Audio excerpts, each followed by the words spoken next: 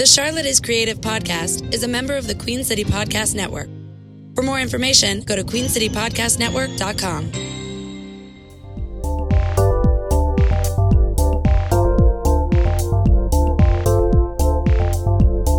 Welcome to the Charlotte is Creative podcast. Today's show features hosts Tim Miner and Matt Olin, speaking with Dr. Matt Lyon, immediately following the November 9th Creative Morning Charlotte event at Temple Beth-El, where Matt spoke about the global theme of restart.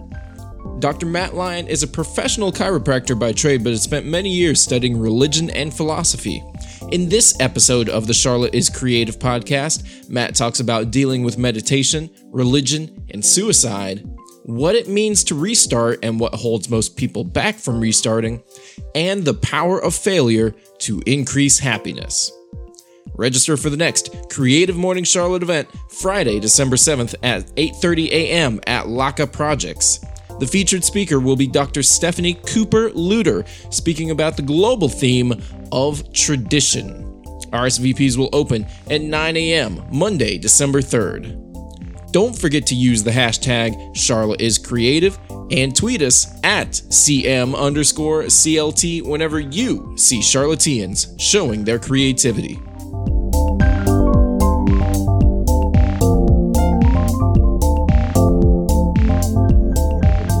Basically, we have to learn how to use the equipment. I don't really understand. We're here with that. Is it rolling? It's rolling. Okay. So clearly, we are without Andy Go. We are helpless individuals. Wait, now you do understand how editing works. Like, Andy did include a lead-in. Oh! And then he's going to splice to this. Oh, that's how editing works. Okay, got you. Well, listen, we've gotten to the DeLorean now. We've gone back in time because we sort of overstayed our welcome at the last Creative Mornings at our wonderful host venue, Temple Beth-El. They were extremely patient, but yes, that patient did have limits. So for those of you who listen to the Charlotte is Creative podcast, we record each episode immediately following that month's Creative Morning. So we usually have to, depending on the venue we're in, we have to find a little hole or corner or some sort of a bunker where we can just set up and cozy up and bask in the glow of the speaker's talk and really just kind of go deeper. Well, we did that with Matt Lyon. We did. But we also had some other folks kind of breathing down our neck because apparently they had double booked a room, and there are some people that were waiting to have a board meeting. Is that kind of what we were? In fairness, we had an amazing conversation that took much longer than we. There was a lot to cover. Yeah, you get in deep. We were diving into the mysteries of the universe. You get in deep with Matt Lyon, and we did that. But we also had folks going, "Will you hurry it up?" Yeah, exactly. We're almost done. We're just going to cover quantum physics real quick. He's almost explained the nature of reality. It's okay. All right, so we are now recording the intro, our sort of witty banter to the Charlotte is Creative podcast. What? And who are you? I'm Matt Olin, the co-host. Who are you? I guess that would make me Tim Miner, the other co-host. So we're very glad that you've tuned in, and in a moment we are going to turn it over to our riveting conversation with Dr. Matt Lyon.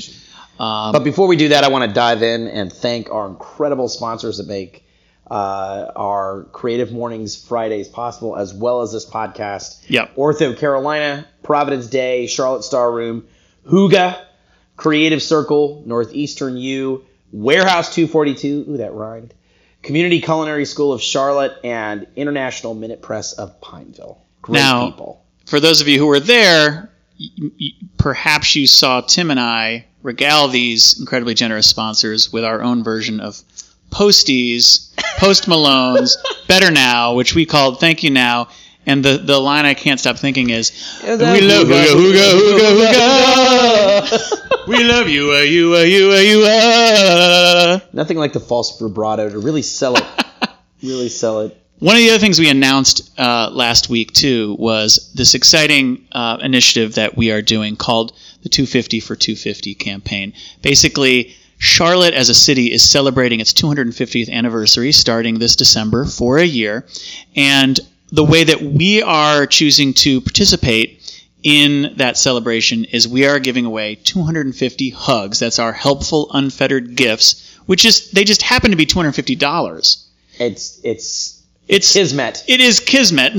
And we're huggers. And we are nature. huggers, right. So keep an eye out for sort of sneak crouching tiger hidden hugs happening all over Charlotte. That we're posting on social media. But if you want to give Charlotte a hug as well, please go to 250for250.com or charlotteiscreative.com. You can donate. Each of the micro grants is $250, and we're going to start in December and give them to 250 amazing individuals throughout the year. We cannot think of a better way for us personally to celebrate Charlotte's 250th anniversary than to drop little love bombs of cash on 250 amazing Charlotte creatives, their creative notions, their instincts, their projects, their initiatives. And so join us in that. We are committed to essentially amassing the funds for 250 hugs from you, our fellow citizens, the citizens of Charlotte. So please join us in this campaign, and let's make 250 hugs happen in 2019. Absolutely. The other thing we need, though, is 250 amazing individuals to apply for those hugs. That's right. So if you have a for-profit or not-for-profit project that needs a little bit of a nudge, just a little something to keep it going, or to get it going, go to charlotteiscreative.com and apply. That would be awesome. And you know what? One of the hugs that we've given, because we've already given out $12,000 worth of hugs since we started the program. One of them is the You May Have Seen podcast. Brian LaFontaine. We gave them some money that they used to promote the podcast. Then they turned right back around and gave $500 in hugs back so that other projects can move forward. And they got a hug and they gave 2 hugs. Yep. That's amazing. Amazing. It was really moving, and we are very proud to join the You May Have Seen podcast in the Queen City Podcast Network, which is a collection of incredible local podcasts ranging from the Comedy Zone to Yelp to podcast about beer to this Charlotte podcast with our buddies Miller and John.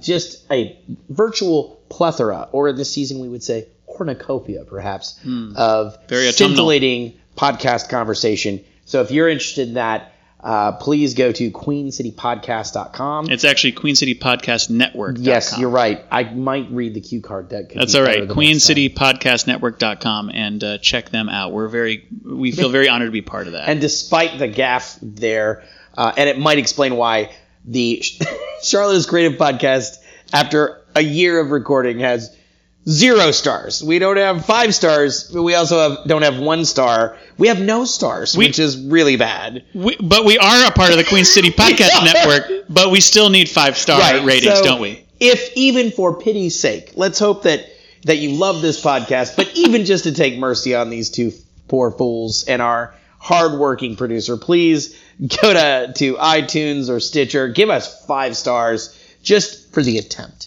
We would be grateful. And with all of that housekeeping covered, let us now, Tim, get back into the DeLorean with Doc and go back to the future, to the past? Future of the past, or maybe the alternative timeline where Biff is like the casino owner. Right. And because he had the book, that he bet and he was really rich, right? And we're not going to Doc Brown, we're going to Doc Lyon now. So, Doc! We got to go back to Temple Bethel. Wow. Hey, how do we lead into a great conversation with a terrible Michael J. Fox and Doc Brown impersonation? I can't think of a better way. So let's take it back to our amazing conversation with Dr. Matt Lyon. Thanks all.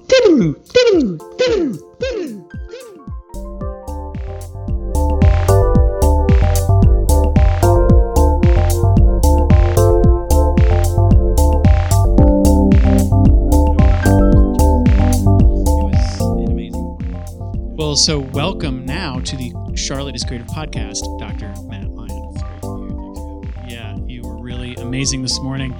We were here at Temple Bethel. We're so grateful to the people of Temple Bethel and Shalom Park at the Jewish Community Center here in Charlotte for hosting us. Wow, there were a ton of people here this morning. Our presence was felt not only in the room but in the traffic patterns of Charlotte.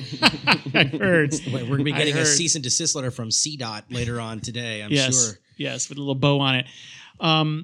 So when I approached you to ask about if you would speak on our theme of restart, you, without hesitation, said, I'm in. Yeah.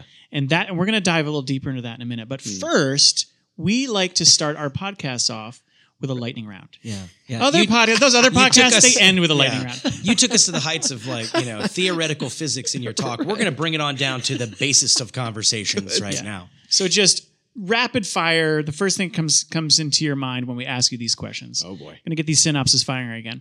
Matt, what is your hometown? Charlotte, North Carolina. Oh, all right. Now I actually like this follow-up then, by the Mr. Unicorn. So what in your mind, what's Charlotte known for?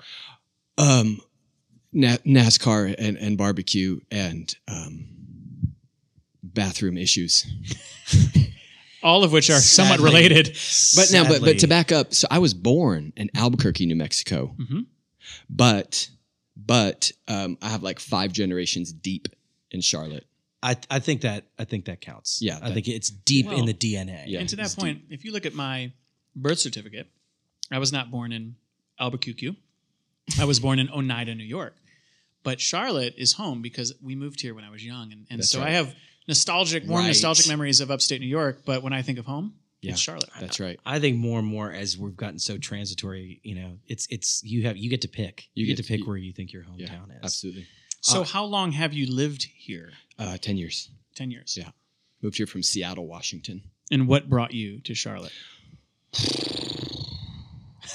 That's a long story. Do you want the legit story? Lightning round. Lightning round? Legit lightning. Legit lightning. Give us also your wrestler name. Give it. All right, we're Hollywood movie producers. You got to give us your elevator pitch on the movie of your life, or your move to Charlotte, or both, because it was a move to Charlotte. Die Hard meets. I'm kidding. Ben-Hur. So Los Angeles, graduated chiropractic college, moved to Seattle, and we just did not resonate with the West Coast. We wanted to come back east. And Lynn's, my wife, is from Connecticut, and we thought, well, nothing north of Washington, D.C. Washington, D.C. is too busy. Virginia's, it's not real. They just show it on a map, but it doesn't actually exist. And then anything below North Carolina, that was questionable. In Florida, So North Carolina was it. No words necessary. So we just ended here. And then we came to visit, and there was serendipity after serendipity after serendipity. The funny part is, though, is I so resisted Charlotte because I thought it was boring. I thought it was super corporate and very just staid and old and dead. And despite that, just the minute we got here, it was the most interesting sequence of synchronicity and serendipity that gave us sign, symbol, and confirmation that this was the place to be. And that there was work to be done here that was bigger than my personal preference to live in Mallorca, Spain, which was the choice. Mallorca, Spain, or Charlotte, North Carolina. Right. Don't think because, I've never heard those two. Wow. Yeah, you don't hear together. That. Yeah, that's a first and a last right there. Was it? We met with somebody. We had coffee with a woman last week, and she was in England. She's hails from India, and she met somebody, and he was in Atlanta, and they decided to come up with like a compromise of where they would live. And the compromise was Charlotte. We were like, wow. I think that he won that one. I'm not sure that 4-hour drive versus a transatlantic move. It's really picking up those tent pegs and moving all the way up north to He's Charlotte, North Carolina. It's the Queen City. They went with the Queen, though. Right. There's, whatever angle he needed to play. Right. Or the new princess. What's her name? Come Meghan Markle? Lightning round. There it is. This is not my lightning round. This is your lightning round. He just flipped it on us. By the way, I love the pitch. I like Die Hard meets Ben-Hur because I'm just like, you're in a chariot race. If the chariot goes below 15 miles an hour, you blow up. What do you do?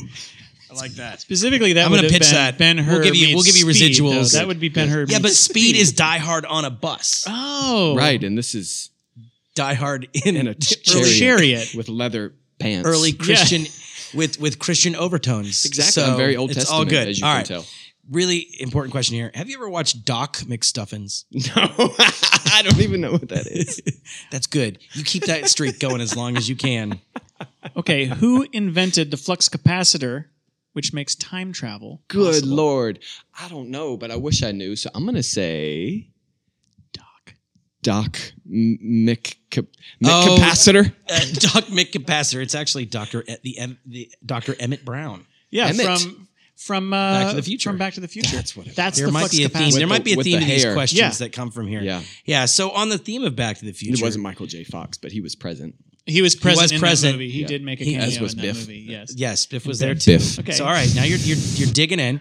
So while we're talking about Back to the Future, do you know the name of the subdivision where Marty McFly lived? Good Lord. You know, I saw that movie. Think about there's a theme to these questions. Doc Marty McStuffins. McFly, Doc Doc McStuffins. Brown. Charlotte. The Queen City. Marty McFly's family lived in Lyon Estates. No, he Spelled did. Lyon. Wow. Man. I didn't even know that. Man, So, my grandma This lives is the Lyon. stuff that took me to rattles see around in that. my brain that pushes out important things like how to make money on the stock market. I don't know. Has he seen Doc? Have you seen Doc Hollywood, the movie Doc Hollywood? No. No. So this is good. That doesn't work. Wait, no, wait. This says, we need you to give us a 20-second review of the movie Doc Hollywood. If you haven't seen it, it's even better. So give us a 20-second review of the movie you've never seen entitled Doc Hollywood. The thing that moved me the most about the movie Doc Hollywood was the archetypal journey that he had to go through. It was the hero's journey. He had to he felt a call. He did. He had to face his opponents. He had to overcome both himself and an inner and outer opponent, only to rise up, ascend to great heights, to descend back to be of service to this world and to go back to normalcy. Chop wood, carry water, as they say in the Zen tradition. That is exactly what happened in Doc Hollywood. Speaking as someone who's seen Doc Hollywood more times than I care to admit, that was actually a spot-on review of that movie. For real. Yeah, I've never seen it. It is But about you know, a big city doctor that gets stuck in a small southern town and learns that is his place in the universe. Isn't that interesting? There it is, the hero's journey. But, by the way, he initially really hates the town. Really? Yep, and then comes to love it. All right, I'm and going stay to there. watch that. Mark me down for And it. it does Put that on my have notes. Michael J. Fox in it, so even better. All right, who's cooler, Dr. Doolittle or Doctor Who? Definitely Doctor Who, because Dr. Doolittle was a cat person. Okay. That you have to watch the talk, the Dr. Matt's Creative Mornings talk from this morning to catch that inside joke. I love This cats. is Watch a that. note to the I love Humane all God's Society of creatures. Charlotte. Please do not send kittens to. And I'm Dr. much more of a Matt cat than a dog person. I'm aloof, moody, weird, but really fun. Genuinely caring, but I need balls to play with. Yarn balls.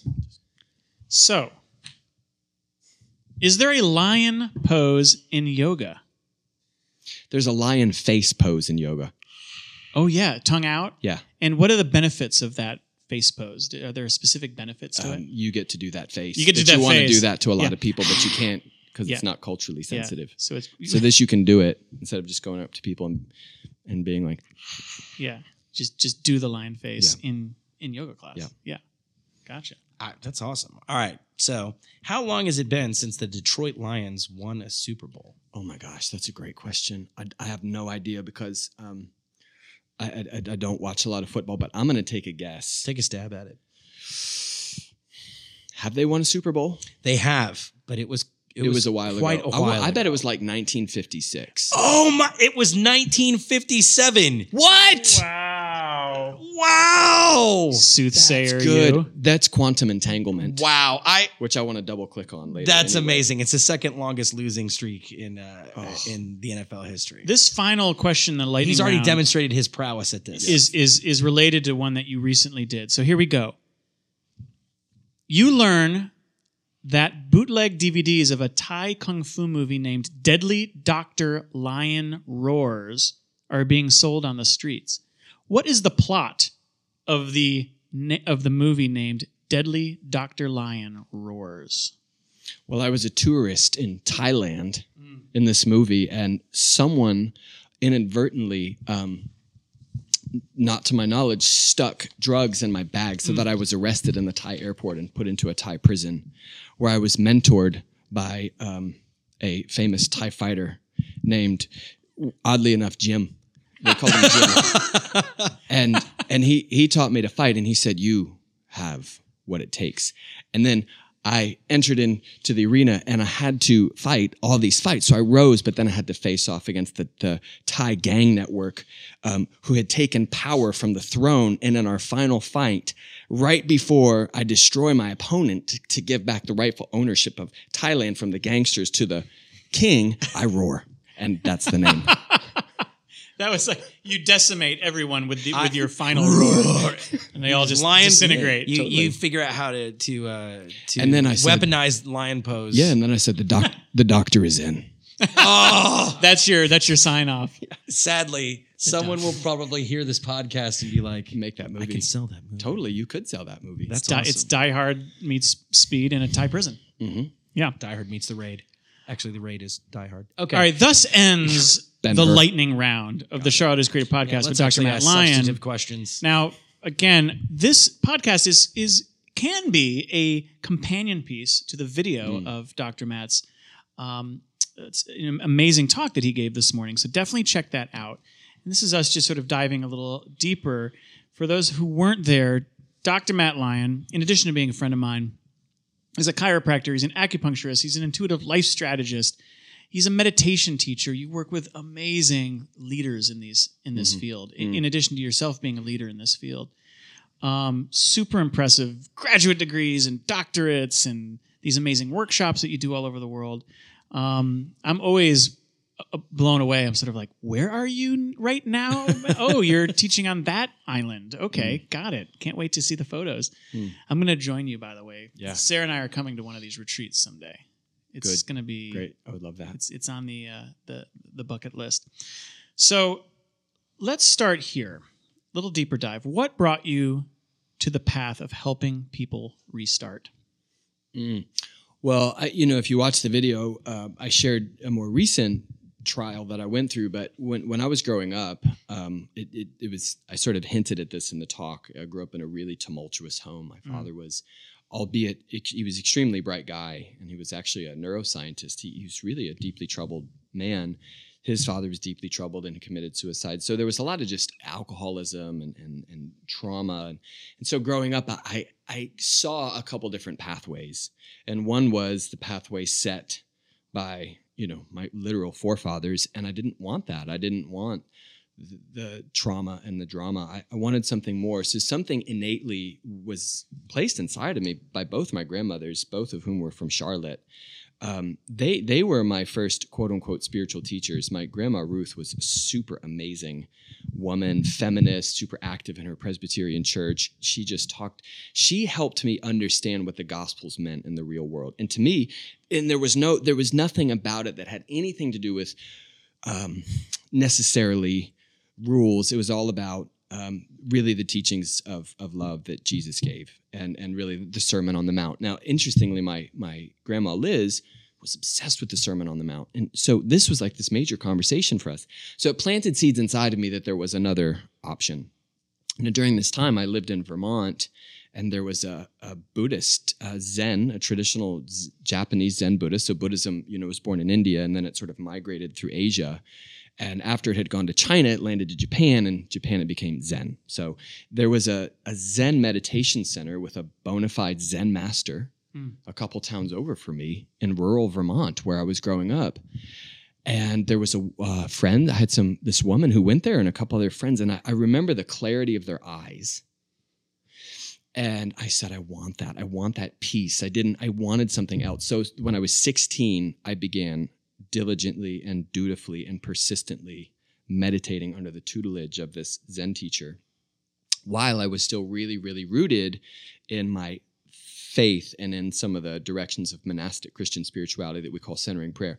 So once that happened, and because I saw the impact of that so profoundly on my life, my anxiety, depression, that I could actually function and finish high school and get into a good college and all these things that were not in the cards for me had I not made some restarts. So I became very impassioned about helping set, I don't help set people free, but helping offer help and catalysts so that people could really make their own way. And that's just been my passion for really 28 years. Yeah, clearly. I'm going off script, but Tim's going rogue. I know this is dangerous when this happens. But one thing that just struck me from what you said is the role that another person often needs to play in our restart, and even something like,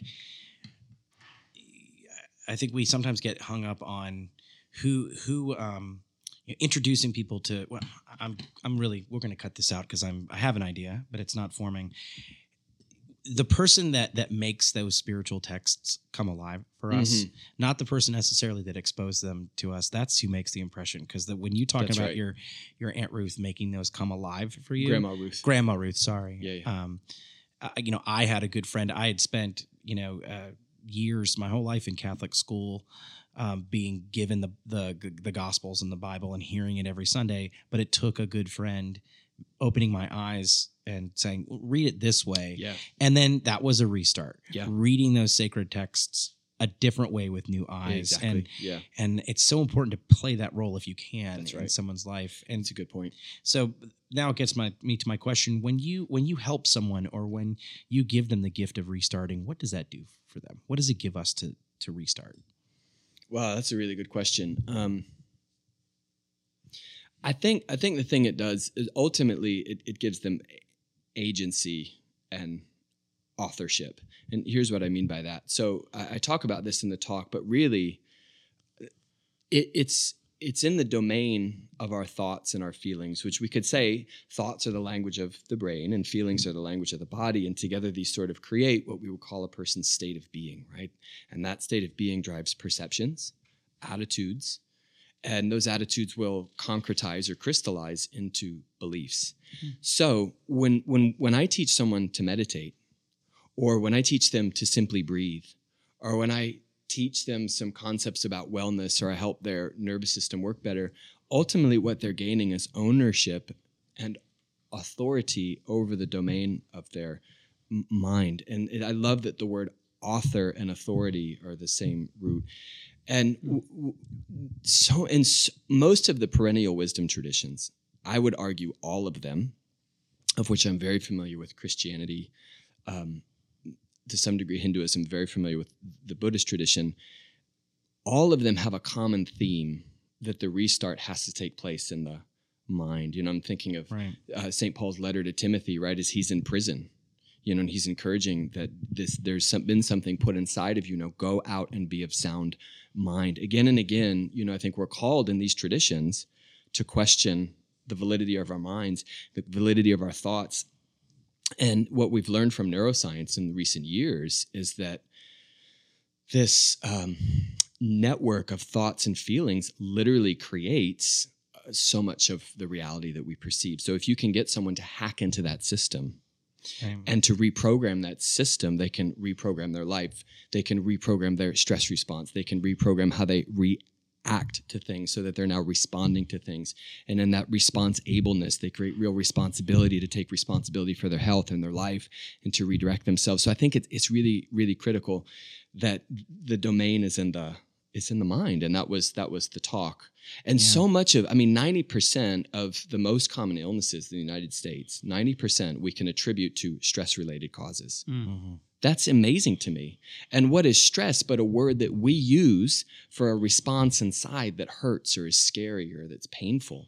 And so to be able to take the steering wheel of that system is so powerful. And yet we live in a culture that continues to define the solutions outside of us. You mentioned that so eloquently this morning that, if we could spend more time in our minds, we'd find that truth. We'd be able to restart, but we go out of our way, particularly with, everything from cell phones, to just spend our time responding to exterior stimuli. Exactly. Rather than turning inward. That's exactly right. And this is an important point. And if I could riff on this, this is important because when the attention goes externally consistently, we tend to fix our attention and awareness, and wherever our attention and awareness goes is where our energy goes. We tend to fix it on these things outside of us. And it makes sense from a biological evolutionary perspective that we would do that in order to survive. I should probably be aware if that thing in the sky is a 747 or it's a pterodactyl about to rip me to pieces. Mm-hmm. So that response to life where we put our attention on the outside in order to survive and to protect ourselves from danger, the problem is that becomes the new norm. That becomes the basic default network of how we function in this world, but that attention is constantly going outward. And on the inside of our bodies, we are then living by the hormones of stress. We are living by the chemicals of stress. And here's the trippy, crazy thing, and you might want to replay this a few times because I had to listen to this for about 5 years before I got it. that system is so redundant that when I feel those feelings of stress or fear or that I'm not enough, it creates a chemical cascade in my body, which then produces thoughts in my mind, which are associated with neural networks and neurotransmitters. Don't freak out because I said neural networks and neurotransmitters. I mean, I'm freaking out, but I'm with you. You're talking to two cats who held a plasticized brain 2 weeks ago. So. There you go. And cats. It's funny you brought cats up. But the thing is then we get hardwired into certain ways of thinkings. So go back to what I said about beliefs. And then those thoughts produce those feelings, and those feelings produce their thoughts. And so the redundancy of that system hardwires people into being very shrunken versions of what they are born for, which is why I use that metaphor of seed. And I didn't have enough time to really develop this concept in the talk, but that we gave you a luxurious 20 minutes to cover multiple fields of science and wellness. I don't understand. Yeah. And you know, what's amazing then, if how we view things has an impact on those things, if I'm viewing things from that limited state and I'm in a literal place of stress in my brain, what I see as possible is going to be really challenging. And then it's reinforced and reinforced and reinforced. And I don't mean to go too rogue here, but it keeps being reinforced by a corporate-driven political media culture that really would prefer you not have total authority and agency over your thoughts and emotions, because if you don't, then I can easily tell you what you need to buy in order to feel the things that you think I want to feel, because that's what I've told you should feel, or that's what you should look like. Sure. And so then truth becomes this very malleable thing in our culture where facts are really just opinions said with great emphasis from a position of power, which is not power, that's force. Yeah. Oh, listen, everything you're saying is landing over here. Yeah. I mean, and one of the things I'm kind of present to is that we're about, as a chapter, Creative Morning Charlotte is about to celebrate our 3rd birthday next month. Technically, we're actually 3 years old with this event. Oh, wow. But for some reason, 3. I said something Powerful like, number. "Oh, we should celebrate in December. Everyone's in the spirit, is spirited, and they're celebrating anyway. So we'll celebrate our birthday in December." But the truth is, we're 3 years old today. That's amazing. And if you go back 3 years, our very first speaker was a woman named Jen Band, who runs an incredible organization called Playing for Others. And she talked on the topic of work. And her main theme was that in order for us to do our best work and to put it out into the world, it's actually an inside job. And so there's this cool little, we're sort of revisiting this theme from 3 years ago on a whole nother level. But it's about going inward rather than doing the default, which is to put our attention on everything that's outside of us. So I just love the way that we're sort of circling back with these really, really important lessons and reminders that it's inside that we need to be working. This is so good. And if I could just say something about that, that inward gaze done in a way that we know has scientific merit. So there's a specific way, so I can teach somebody to meditate, which then begins to slow that system of their brain down so that they begin to hack into the thoughts and emotions. Yes. And create a very different reality inside. And so really that inward journey is a very practical, pragmatic, scientific way in which to both be very effective in this world, to really be very healthy people, and third, from my vantage point, to really bring the deepest meanings of the gospel alive, or the deepest meaning of whatever tradition one comes from alive. Yeah. And just in the West, we generally tend to focus on the outer, and in the East and those traditions, the emphasis is a little bit more on the inner. And I think the beauty of this evolution towards a more inclusive society is a really nice hybridization of that. And I mean, if we're talking about recursive themes too, I mean, the word that come back to it, the word that we said so much today was love, and in order to, it's just another word for empathy. We need to be able to empathize with other people. If we don't have that inward gaze, if we spend all of our time blocking out, the time or looking outward and not understanding our own feelings, how are we to understand our own emotions enough to empathize with other people? I love that. When I was writing this talk, I had a piece on empathy, and then I was riffing off antipathy. So the lack of empathy, and I was looking historically at when we've seen genocides. So I mean, I didn't bring this up for a number of different reasons. One was time, and obviously you need a lot of context to do this. But when as a culture we don't have empathy, it breeds antipathy. And when we look at historically genocides where people are systematically dehumanized over time, where then due to the extreme dearth of empathy or the presence of antipathy, Right. horrible things happen. So I think it's so relevant to our culture now that as a culture en masse, we develop deep empathy. Right. And that empathy and love are a great revolutionary act that push back against a system that is not exhibiting that. But that was actually the core values of this country. So I don't want to go too political on that, but I want to say that the power of empathy is incredibly potent right now. I don't, at this point, it's not even about, politics. It's about humanity. It's about humanity. And I think as much as that antipathy scares me, what I see out in the world and what we, as you can experiencing this morning, we push back so hard against is apathy. That's it.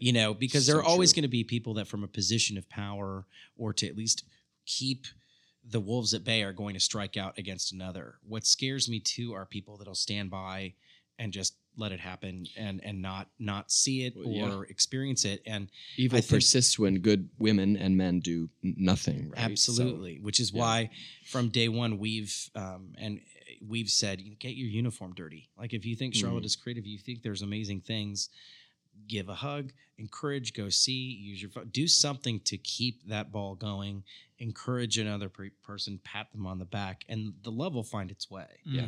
And you called us to that today. There's a lot of preachifying going on, but a lot of good preachifying going across the three of us today, I think. Yeah, I mean, we were in a sanctuary. Yeah.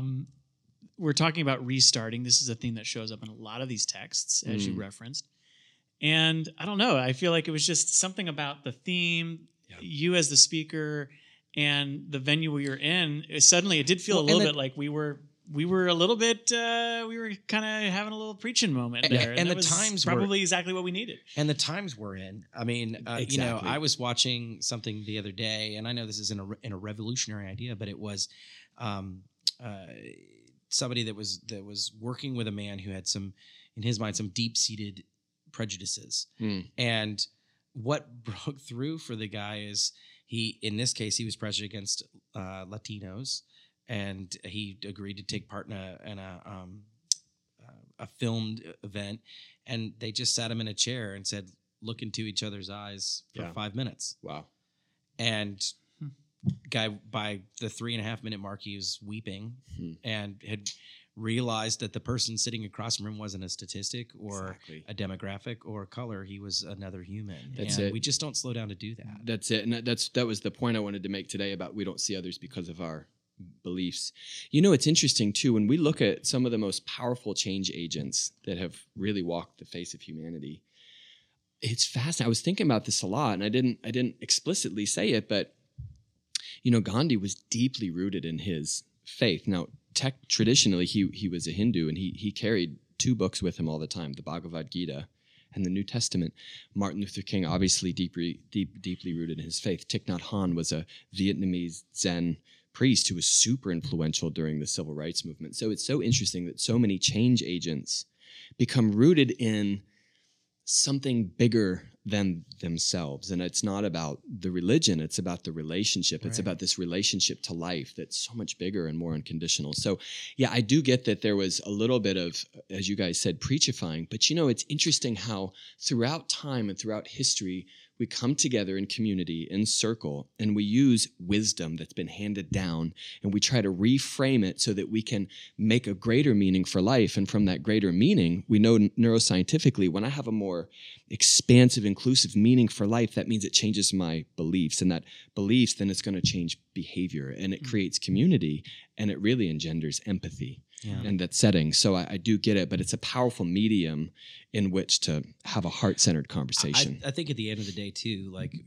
Matt and I have given over apologizing for anything that happens in that room. Not that there was anything to apologize for. Yeah. We asked people to speak their truth. Yeah. You did, and I think we both did today. Yeah, and great. sometimes that takes the form of somebody quoting a movie that they like. I mean, that's happened, or a poet. And if your faith is something as it is with you, and I know it is with me and Matt, that's the form it takes. That's one of your anchors, and that's part of your truth. So there's no, That's great.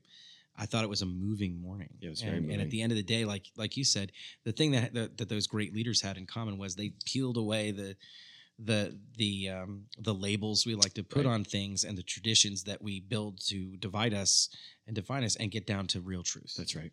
So if we all agree that so many of us need restarts in our life, especially people who are up to creative things too. And we had a ton of people in that room. I mean, everyone is creative, and some people are avocationally creative, and some people are vocationally creative.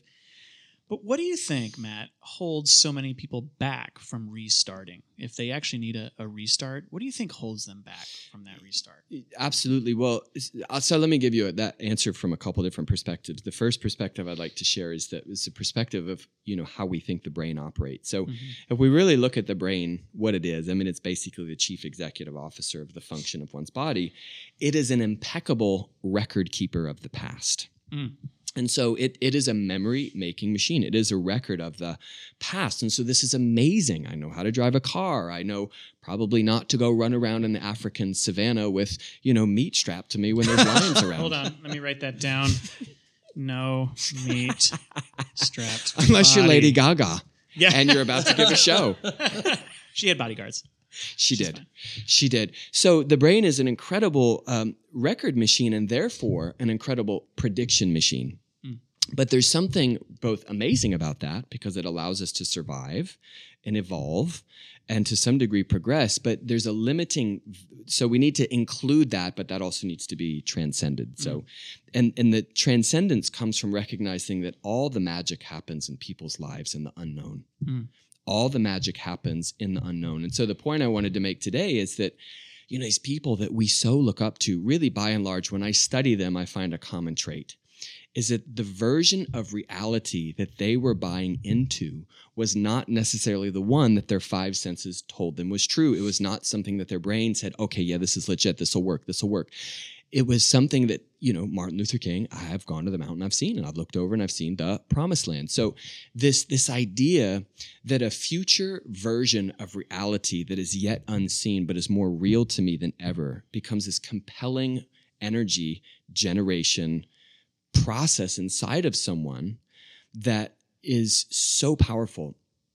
But it takes so much work every day to restart that, because without a doubt, the biggest block to the restart is the resistance. Did you guys ever read The Legend of Bagger Vance? And the I haven't read it. There's this great book called The War of Art.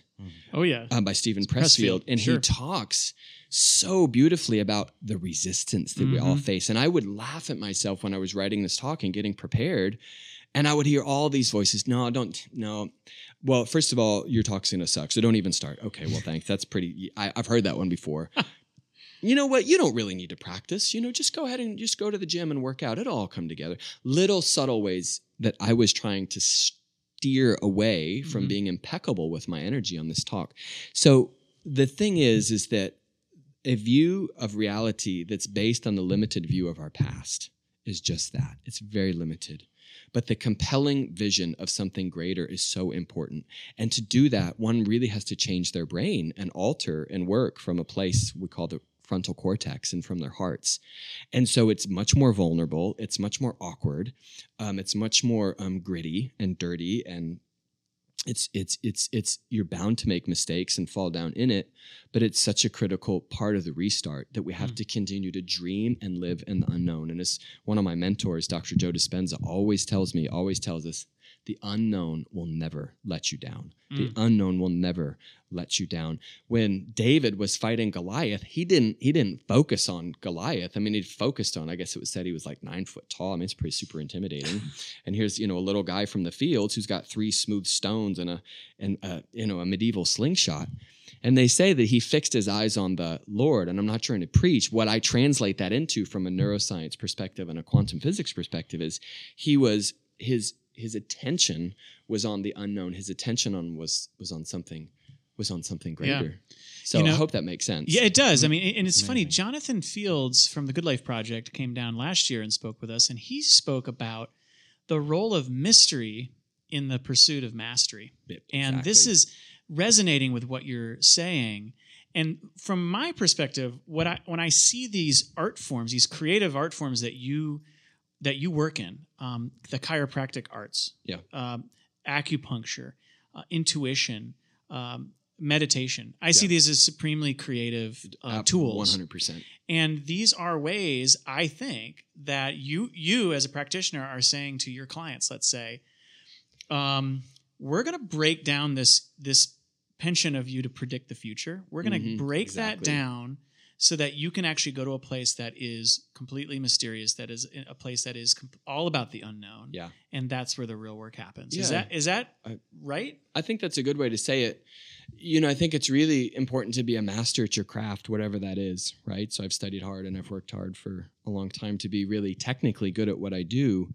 But I'll tell you my secret. It's that whenever I meet someone, I see them as they are, right? So if someone comes in with, let's say, low back pain, I see them as they are, but I always see them better than they are. I always see a version of them that exists, that I know exists, because in the quantum field, there exists infinite probabilities and possibilities. That's just what the quantum physicists tell us, like everything exists there. So there's a possibility that this person could not only be free of pain, but might find out who this pain has been asking them to become. So I totally agree with you that, yes, it's about breaking down this penchant to live in the predictable.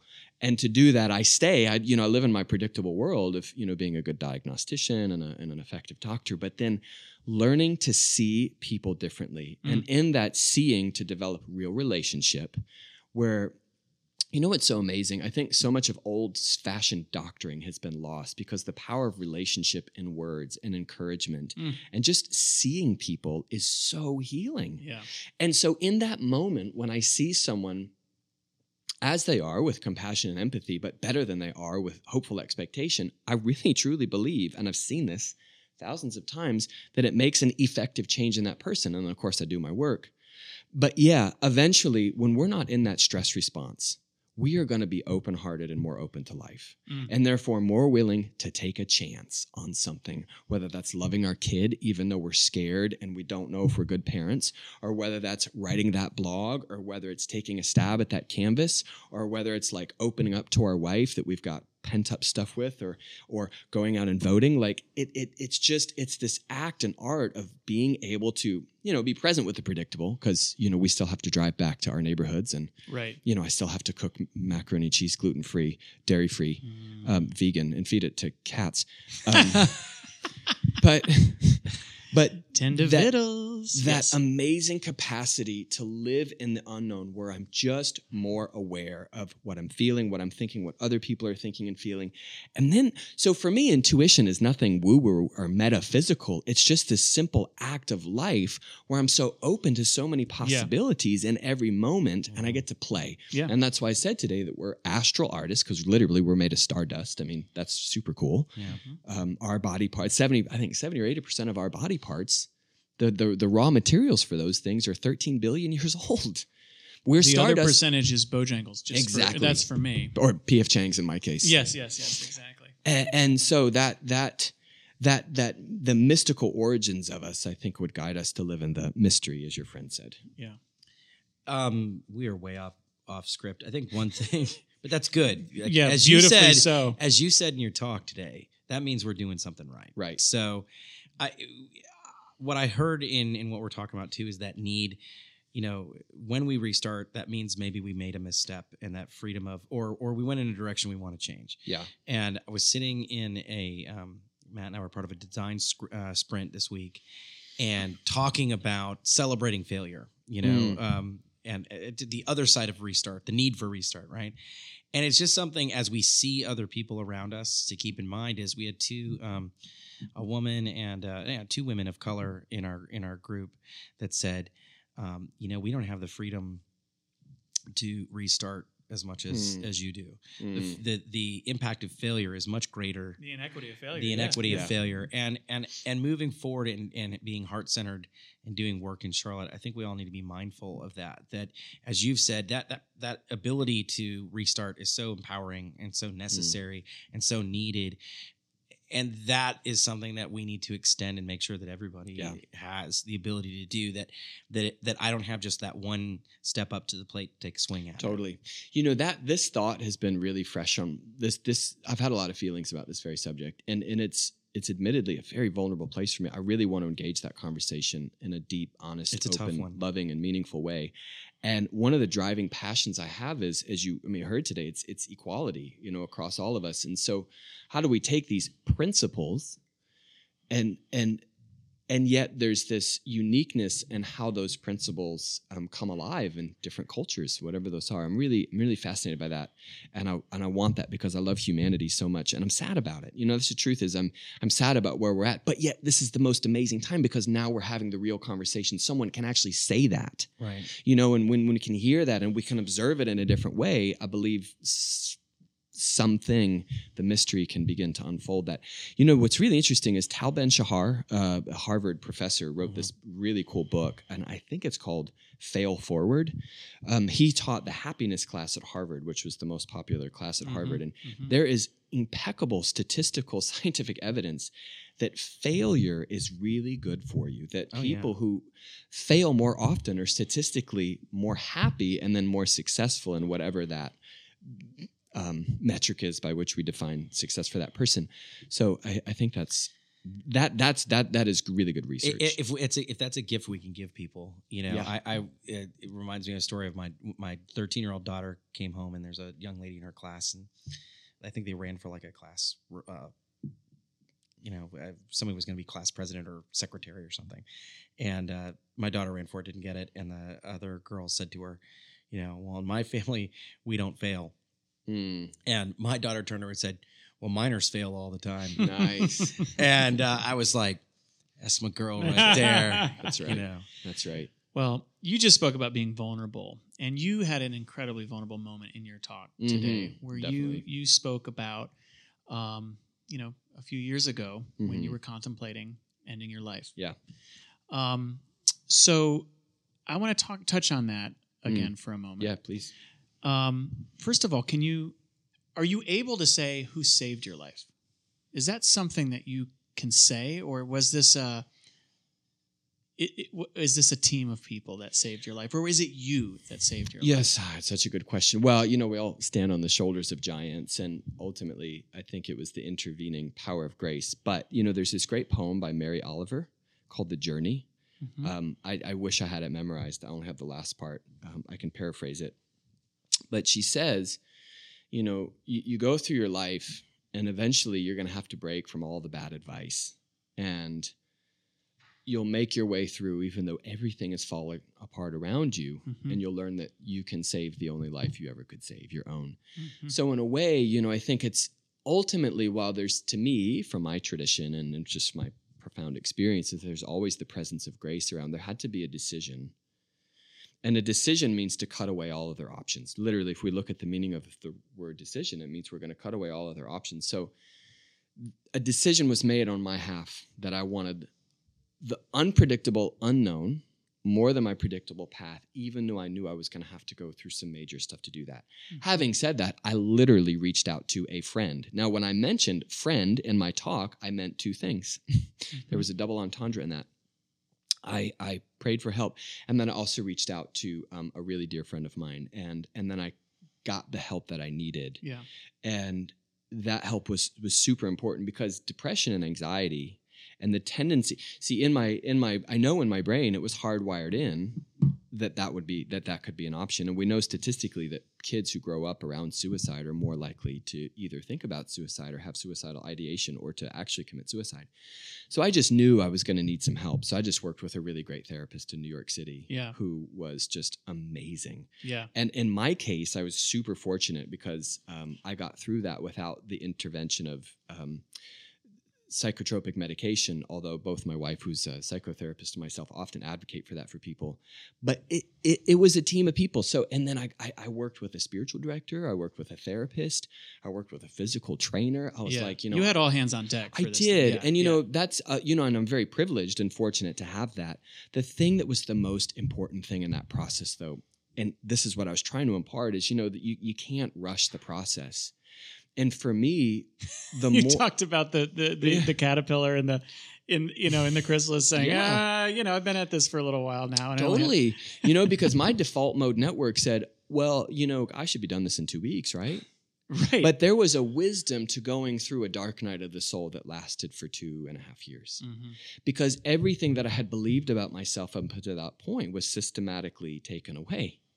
But what emerged was a much more humble, loving, honest, kind, genuine person who could really sit and be real and also have a heart that's big enough to hold the world, even though this world is really hard sometimes.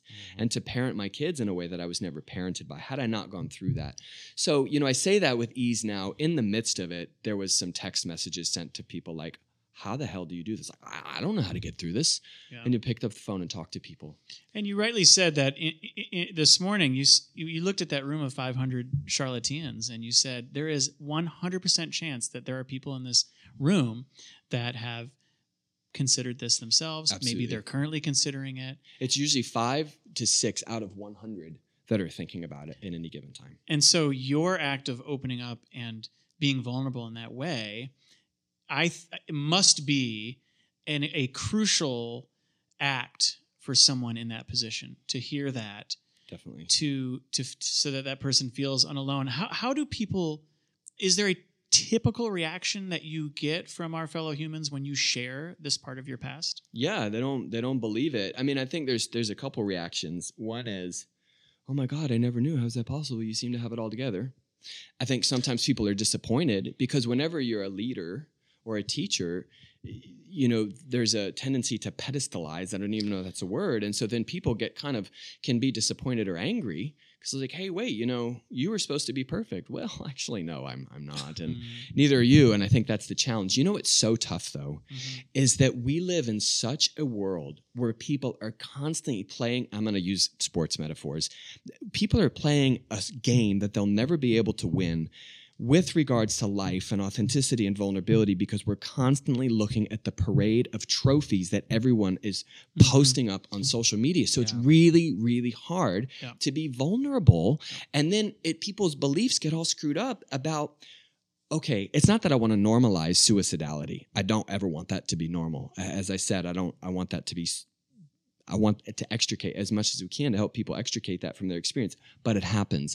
And so the world as it's set up is not really good at helping people be vulnerable. So I think platforms like this are really important because then we get that amazing gift of Me Too. Yeah. Oh God, I'm not alone. Okay, well, if he can do it and he looks kind of normal, I guess I probably don't look too normal, but totally. You know what I mean? Yep. I mean, that's back to that empathy that we talked completely. about too. Which is healing for me. Right. Because the very direction of my own dysfunction was my fear that if I really told you who I was, I wouldn't be liked and I wouldn't be loved. That was the driving mechanics behind my breakdown. Yep. And so the healing for me is the flip side of that, which is to be holy truth. Yeah. Right. And I don't mean truth from on high. I mean like, hey, this is the truth for me. And this is how I use this stuff to take my broken pieces and put back together a mosaic. I didn't know that I was going to say that. That was good. Boom. Well, thankfully, we have it recorded. There we go. It's in there.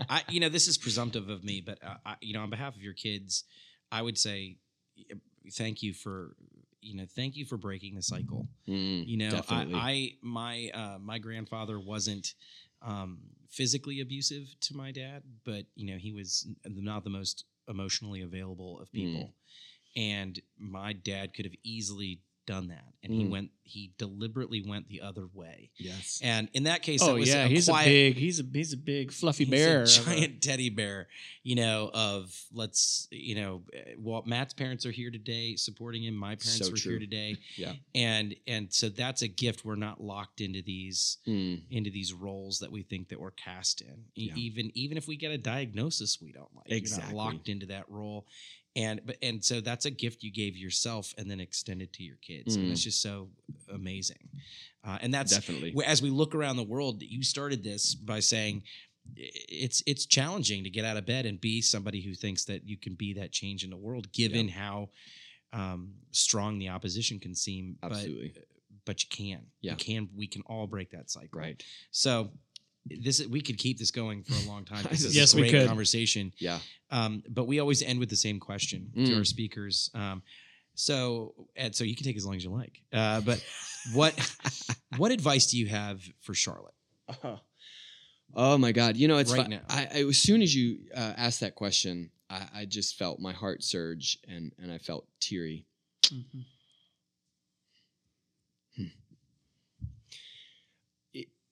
What I'm about to say can get lost in the appearance of its triteness, but I believe this to be true. that my advice for Charlotte, and I mean anywhere and anybody, is to do the hard work on ourselves. And I want to extend that out, but step one is to do the hard work on our internal environment so that we root out the bias, so that we root out the beliefs, and we know that we're all human and we all have them. And two is to every day make real effort and do things that create connections with people. There was a really majestic book written by another one of my mentors, Carolyn Mice, and it's called Invisible Acts of Power. And in this book, she describes story after story of these anonymous, simple acts of power that were done during the day, such as opening the door for people, saying a kind word, and that people who were on the verge of suicide, their life was turned around. People who were in trouble, they'd gotten a bad report from the doctor. Somebody just came up and said the right thing. There are invisible acts of power that we can do with the disenfranchised, with the hungry, with the poor. There are so many things that we can do on a grassroots level to start building the human connection that's even greater than the human connection. And there's one thing that I wanted to say. You guys are going to be like, oh my God, I can't believe he's going to say this is not the right time. We're trying to close this out. But there is a teaching in quantum physics called quantum entanglement. Yep. So when when the three of us were seemingly independently of each other forming these thoughts, when in truth, from a quantum reality, there's only interdependence, there was an entanglement because our direction was in the same place. So we were entangled in a frequency oscillating and trained rhythm that created something of a higher organization that we could have done individually. I know that was a mouthful, but we are entangled. The threads of our hearts are entangled. And when we honor that and we act like that's true, like the gentleman you pointed out, that when he stared into the eyes, he didn't see a brown person, he didn't see a white person, he didn't see a Trump voter, he saw life. He saw the soul, he didn't see the role. And that power of seeing and then acting like it. And then there's the hard work, then the hard work of how do we have difficult conversations where we disagree? Can we love anyway? Can we elevate our conversations where empathy is the common denominator, that the heart is the common denominator, and rise? I mean, I think that's really it, and also, I mean, this city too, it's developing so quickly. Mm-hmm.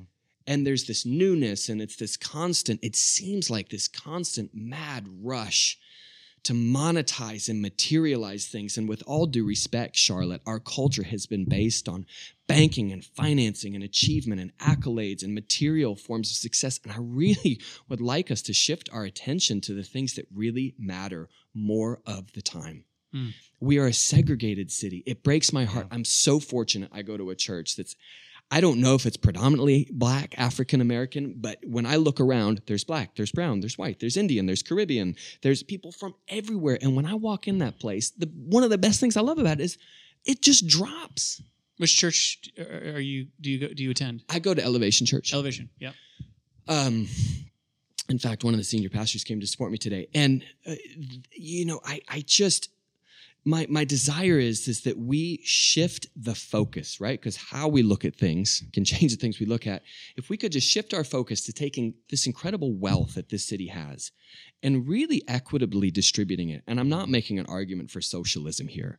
I'm making an argument for a conscious capitalism that's about the heart. And the last thing I'd say is we have such a beautiful green city. Trees are the symbol of life. We take in new life and then we breathe out what we don't need.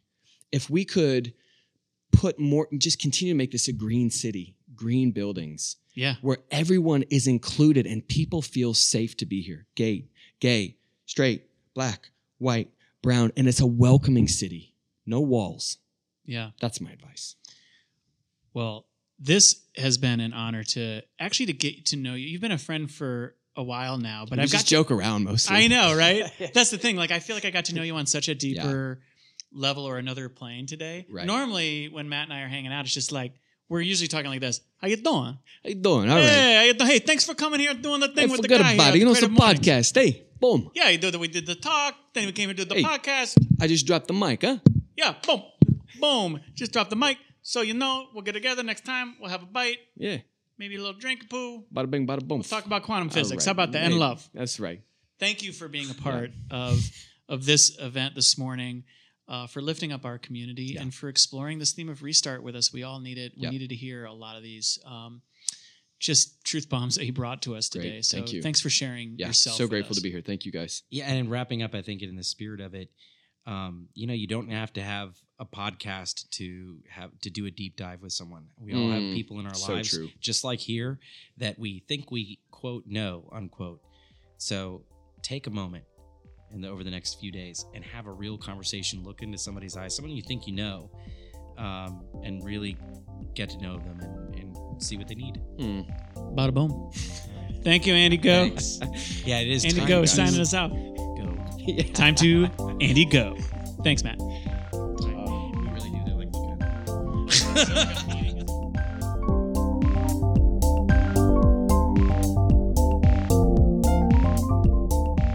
Thanks again to Dr. Matt Lyon for speaking with us, and thank you, the listener, for tuning in to the Charlotte is Creative podcast. Let us know what you think by tweeting us at CM_CLT and using the hashtag Charlotte is Creative. Register for the next Creative Morning Charlotte event, Friday, December 7th at 8:30 a.m. at Laka Projects.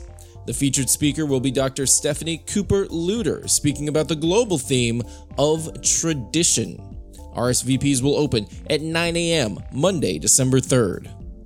For more from Charlotte is Creative, check out charlotteiscreative.com. The Charlotte is Creative podcast is hosted by Tim Miner and Matt Olin and produced by Andy Go. Music by Harvey Cummings.